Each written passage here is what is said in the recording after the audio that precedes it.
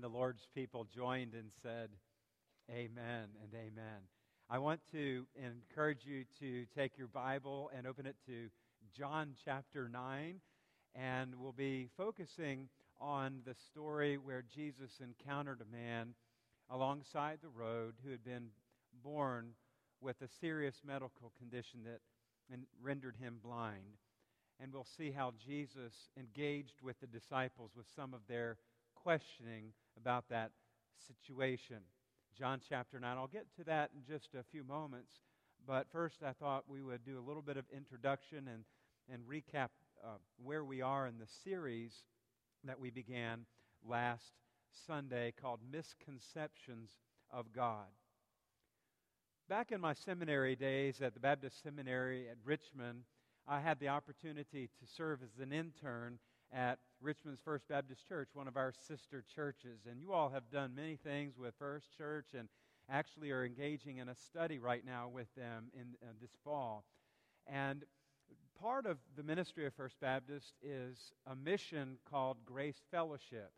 And on, I believe it was Thursday evenings, they send teams out to Monroe Park, right down in the heart of VCU, to minister to those who are homeless. And Grace Fellowship continues to be an active ministry even to this day. Being the seminarian, I often got an opportunity to lead the sermon.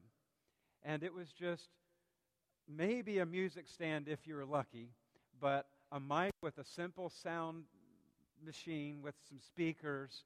We had music with a stand-up, what do you call those, Philip?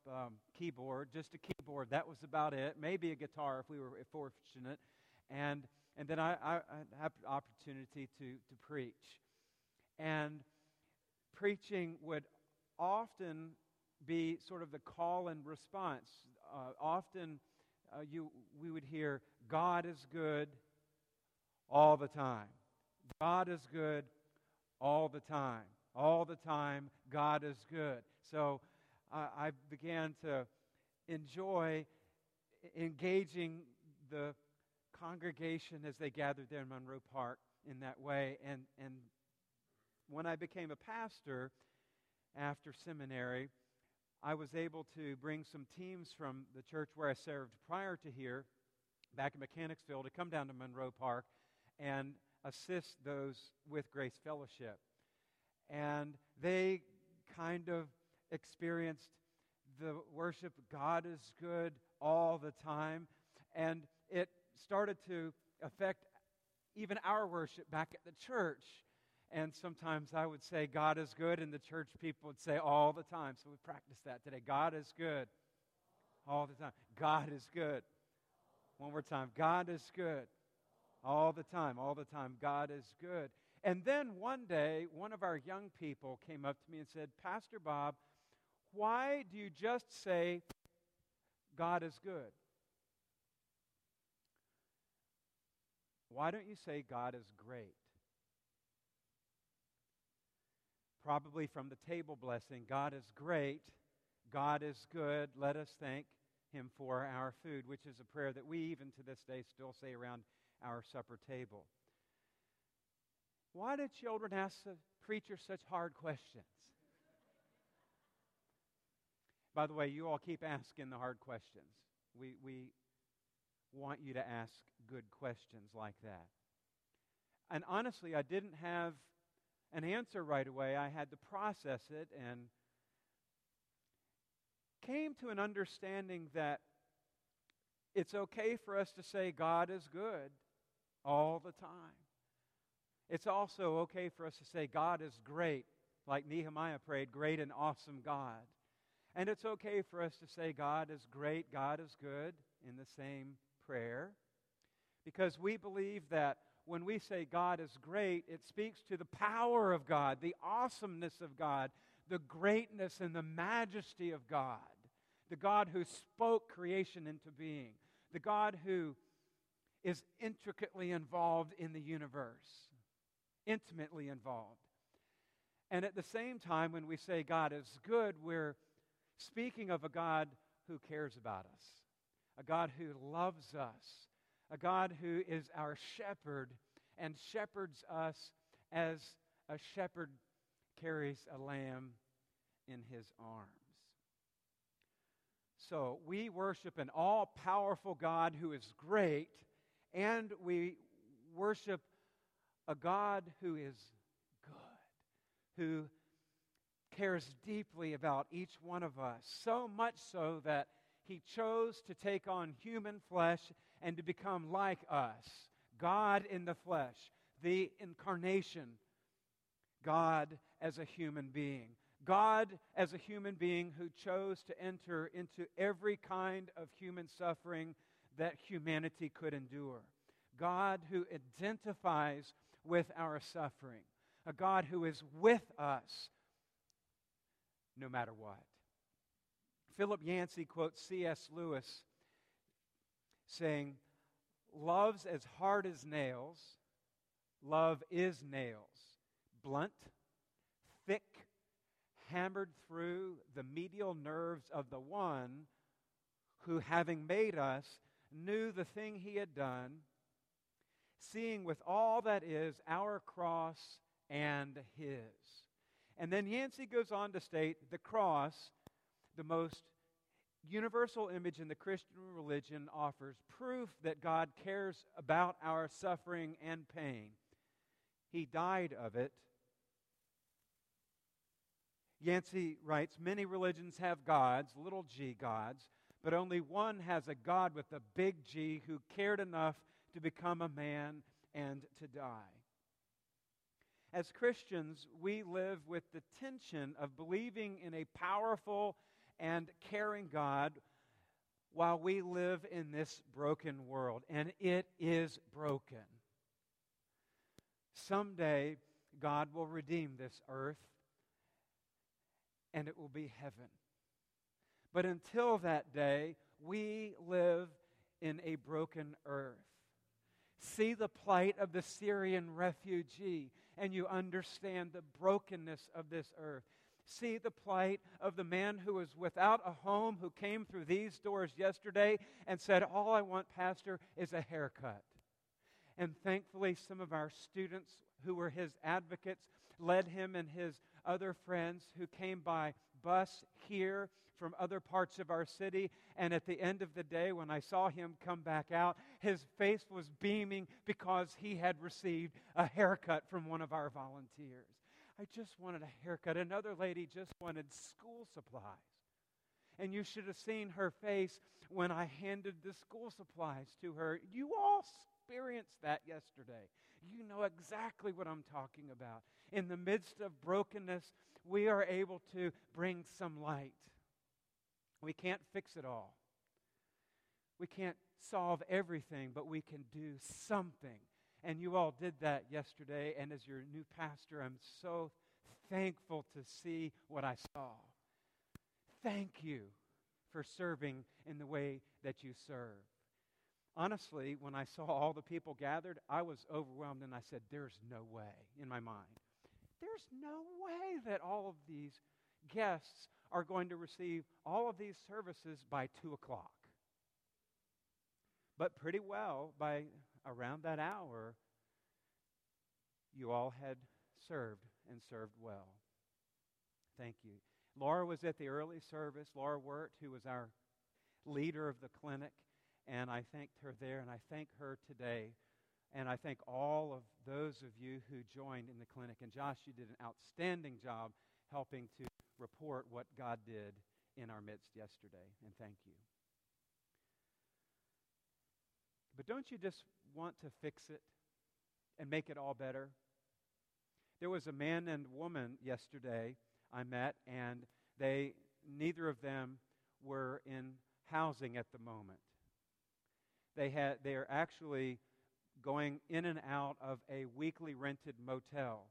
They save enough of their disability money to get a weekly hotel, and they stay there as long as they can, and then they are homeless again until they can get up enough money to get back into the weekly hotel.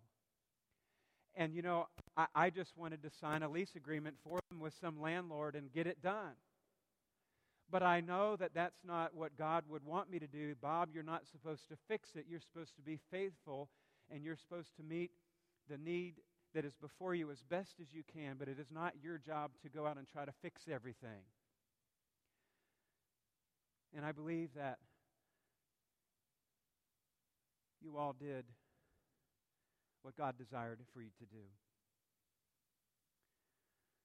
We live with this tension of worshiping an all-powerful and good God and seeing the brokenness around us.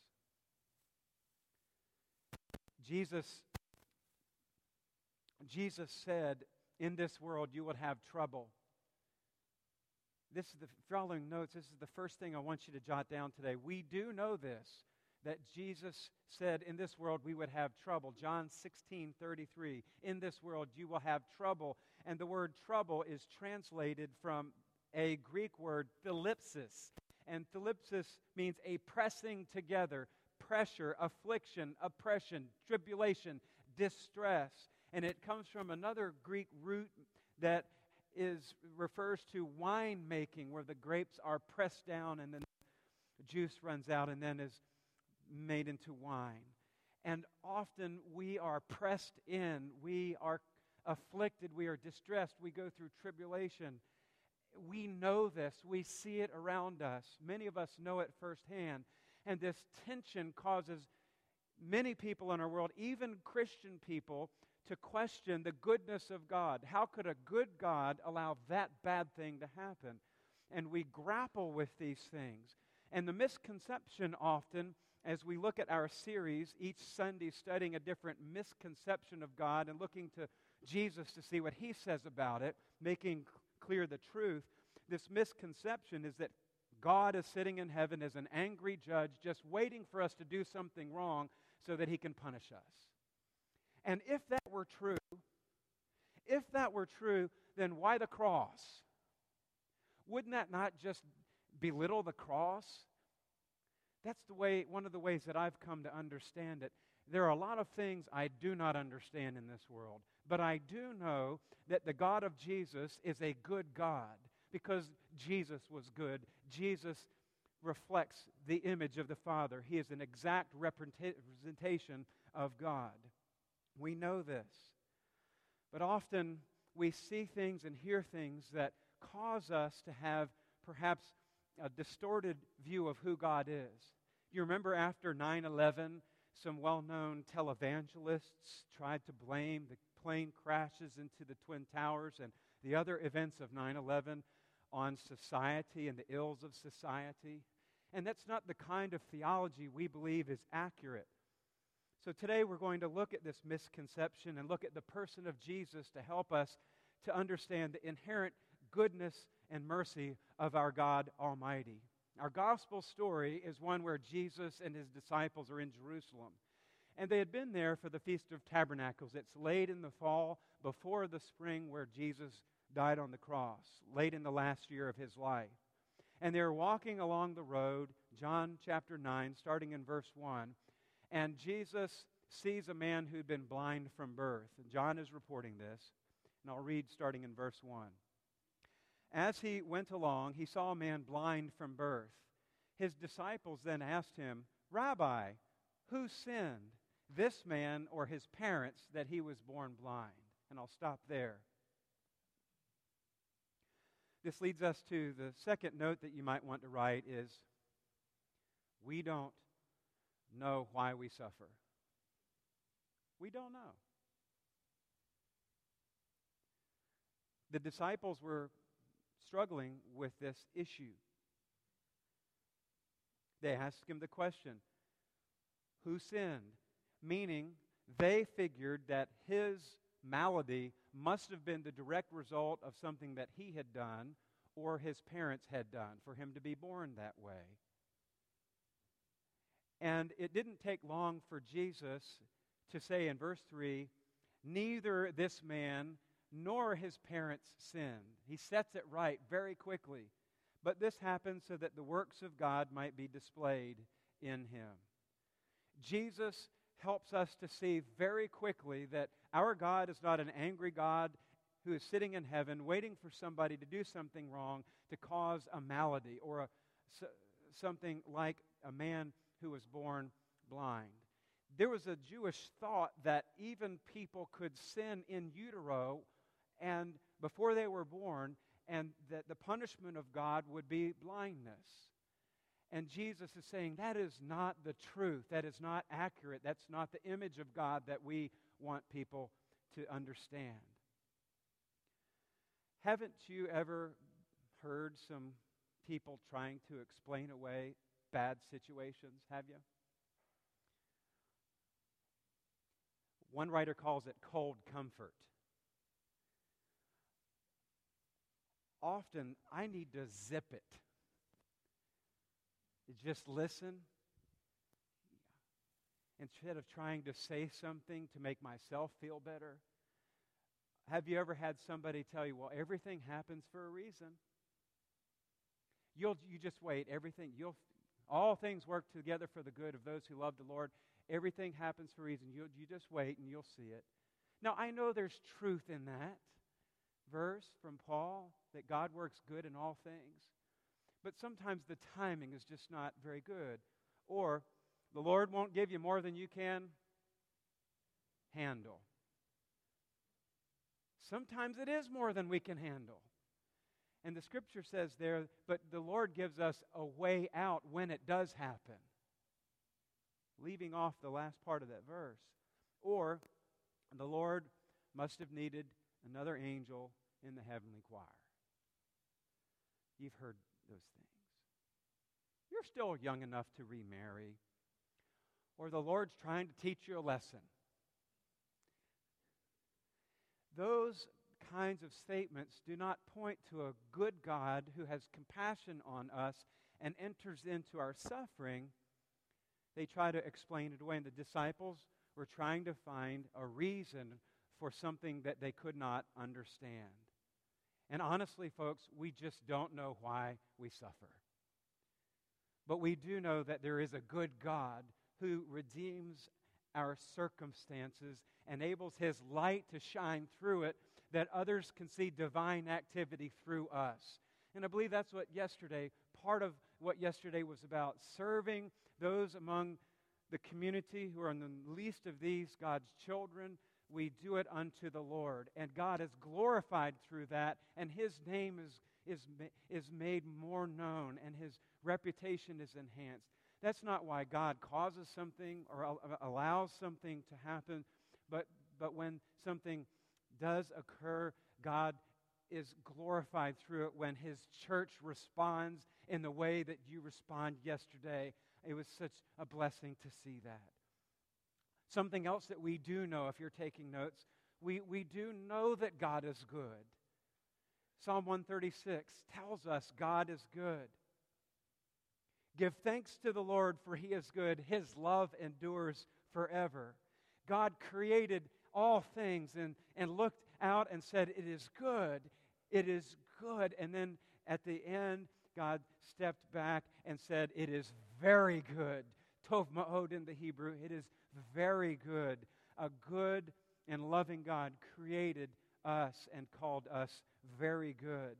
And this goodness exists in the face of evil, and you and I are called to bring the light of God through being the hands and feet of Jesus, that people don't remember the hurt, but they remember the goodness of God. Paul wrote in Romans 12:21, we are to overcome evil with good. We also know that Jesus experienced suffering. We've talked about that already. He entered into the depths of human suffering. Philippians 2, verses 6 through 8, speak of His suffering on our behalf.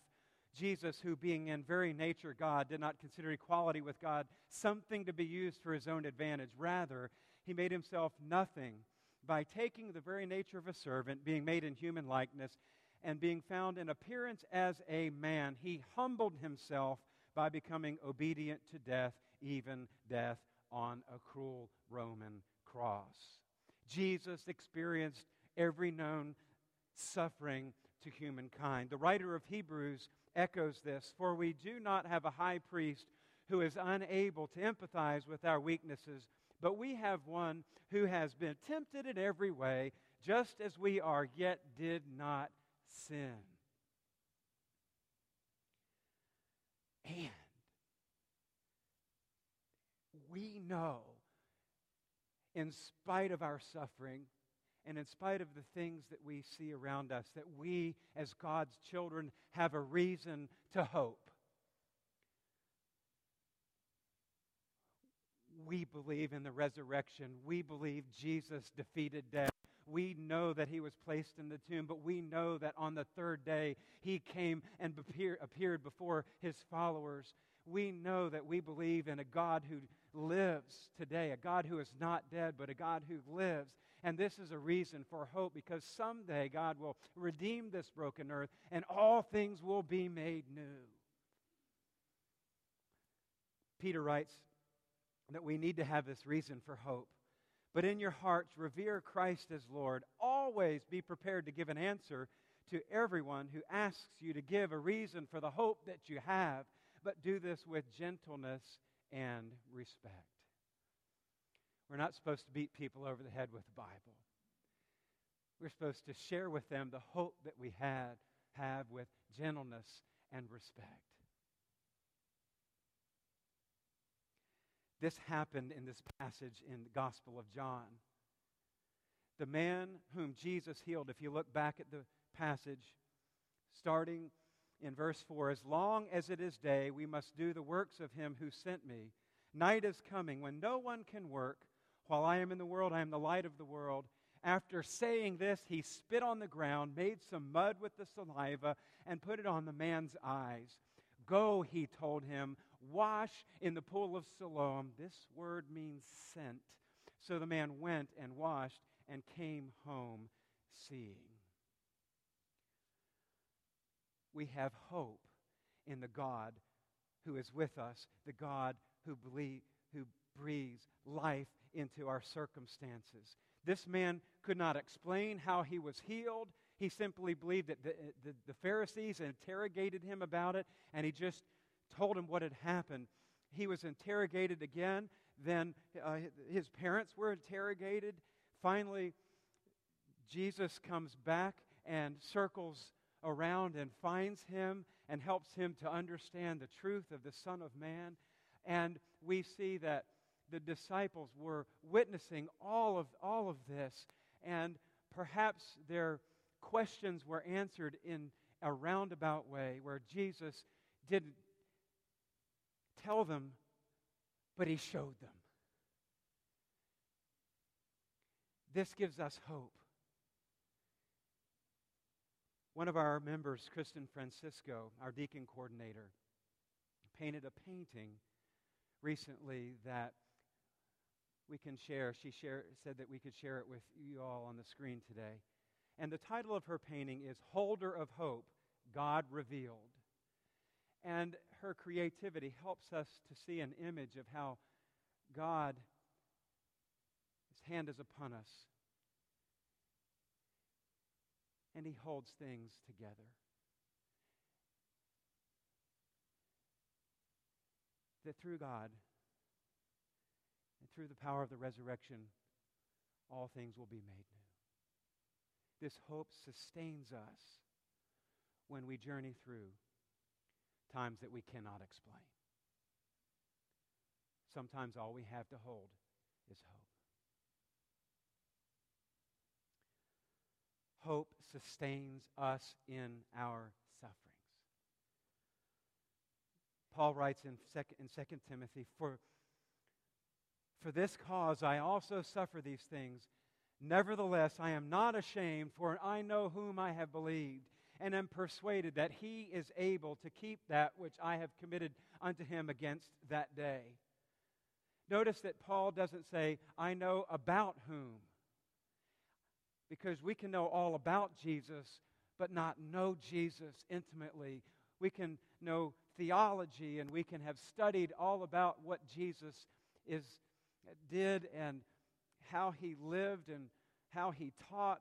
But unless we know the person of Jesus, we are missing the relationship part. And Paul writes, I know whom not in whom or about whom, or I have studied him. I know whom. I know Jesus.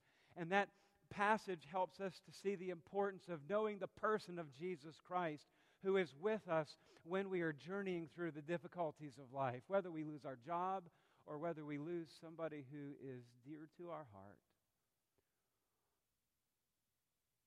or whether our children have made decisions that we wish they would not, that God is with us and gives us hope.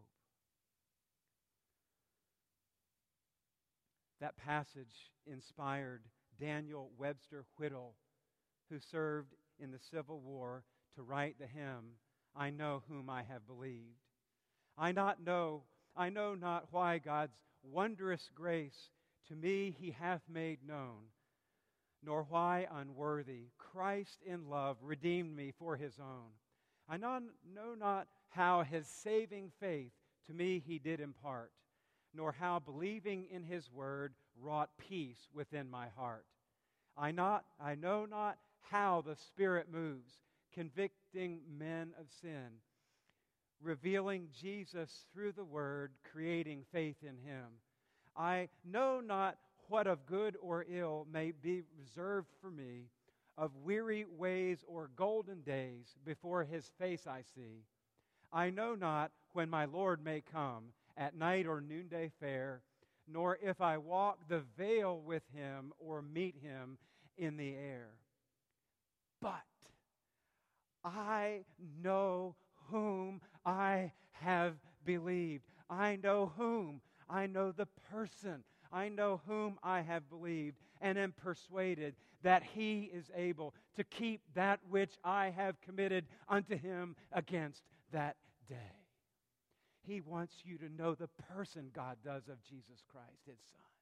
The person, not about him, not theology, not Sunday school quarterlies, what it says. He wants you and me to know the person. I know whom I have believed, that he is able. God is able to redeem our circumstances. And someday, it will all be made new. And someday we will know much more than we know here in this place. Let's pray together. Thank you